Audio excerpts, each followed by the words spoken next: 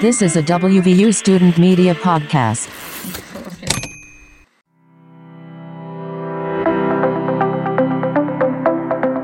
Welcome back, Mountaineers. PRT, Rec Center, and students are back. I'm Sydney Wentz with this first semester's episode of Monday in Morgantown. WVU has most recently reported a 61.16% vaccination rate for students and a 64.03% for staff. Masks are optional in indoor spaces for vaccinated students, but will still be required for unvaccinated students. WVU and the CDC both still recommend the use of masks in indoor spaces and crowds no matter your vaccination status. For the first time in over a year and a half, the PRT and Rec Center will both open its doors to the WVU community. The PRT reopened on August 2nd and featured new upgrades to help keep trains running efficiently and safely, including weight limit alerts and a new mode of train arrival alerts. Additionally, the Rec Center is celebrating 20 years on campus this year.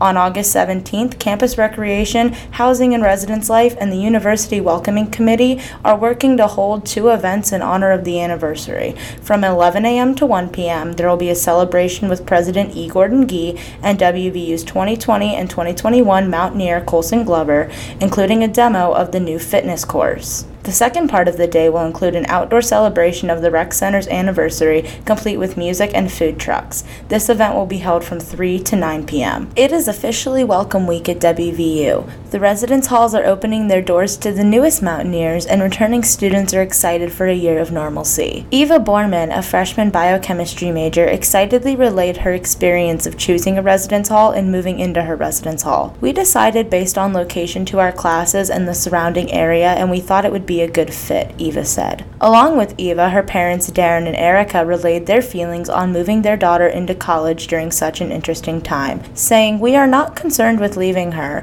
but online classes would not be optimal." The class of 2024 asked, WVU answered.